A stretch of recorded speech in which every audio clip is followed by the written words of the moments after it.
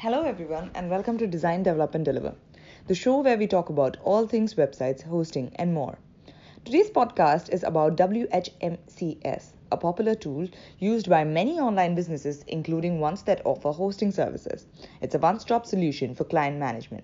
So, we thought we'd take a look at the program and understand how it can help you. To do just that, we have Shreya with us. Hey, Shreya, welcome to our podcast here. Hey Ashwati, it's great to be here. So, WHMCS, let's get into it. Can you begin by explaining what is it exactly? Sure. So WHMCS basically stands for Web Host Manager Complete Solution. Initially, it was a privately owned company in the UK. Later, cPanel acquired it. So as the name suggests, WHMCS is a web host manager. So let's say you have a reseller hosting business. You know there's a lot of management involved. Handling orders, billing, payment, support, etc.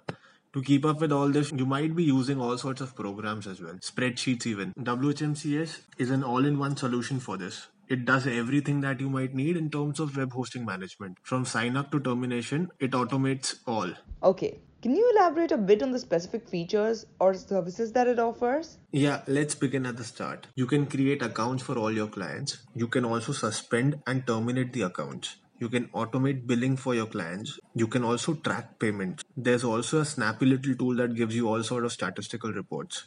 Earnings, profits, losses, increase in sales, everything. Then there's support. WHMCS has an integrated client support center.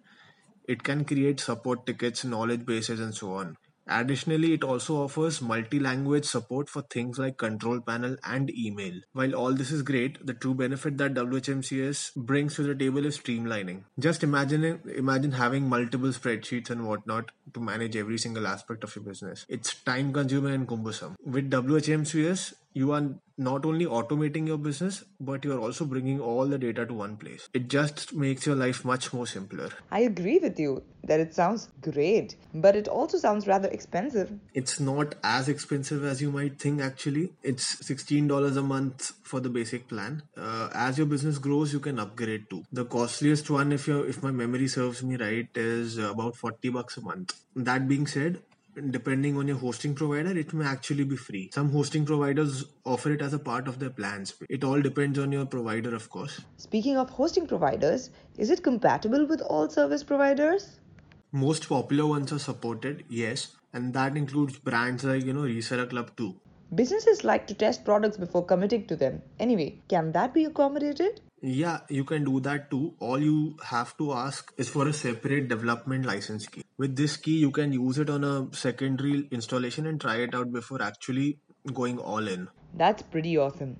Moving to the more technical aspects, are there any specific server requirements to run WHMCS? There are requirements, yes, but they are pretty basic to be honest. To put it in a nutshell, your server must be able to run PHP and MySQL applications. There are a few more specific requirements about versions and whatnot, but more or less, if PHP and MySQL apps can run, WHMCS can work just fine. Well, that pretty much completes this podcast. All round informative. Thank you so much for joining us.